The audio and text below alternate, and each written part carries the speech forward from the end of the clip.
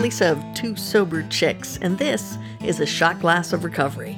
Recorded thoughts to get you and I both through until Julie and I can get together for the next recording of our podcast, Two Sober Chicks. I was thinking about our recovery, the 12 steps, the program. It's not a program, it's the program. It's not my way, it's not your way. It is a program of recovery. I look at the program as so much more than just getting sober. Just like it's so much more than don't drink, go to meetings, and do service. Don't get me wrong, those are 3 great aspects to a good program. But all too often, we can forget that there is more to it than that. I once heard an old-timer liken recovery to a pond. Have you ever seen a pond that has no entry points? It's pretty gross. But a pond that stays fresh and clean has water flowing in and out. That's how it stays fresh and clean. If nothing goes in or out, the pod will go foul, stagnant, pungent, and rancid. Much like our program. Faith without works is dead, it says. There is so much more than just going to meetings. When I go to those meetings, am I listening without judgment? Is my mind open? Or am I sitting there criticizing in my head the thoughts and opinions of other people? Do I go asking what I can give back? Or am I only going in thinking of what am I going to get out of this? Am I staying close to the newcomer to remember where I came from, to assist, to lend the hand? Am I there to offer solutions when I share? Or do I just go sit in a chair and bitch about how shitty life is?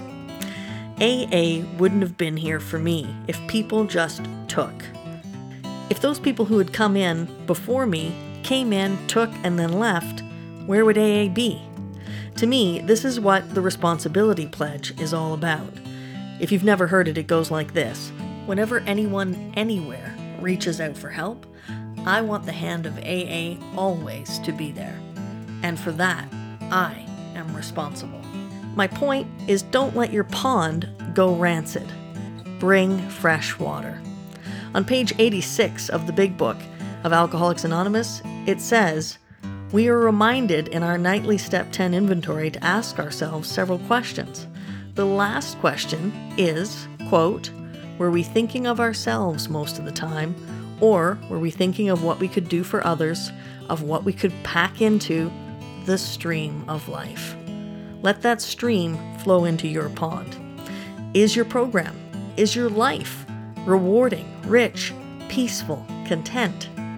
Or is it stagnant and rancid?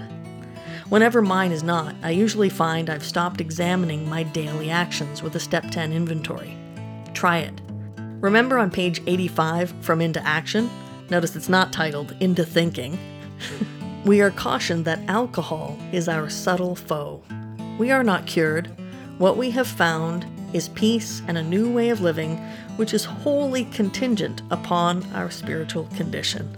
A little food for thought. Thanks for listening to A Shot Glass of Recovery with Lisa from Two Sober Chicks.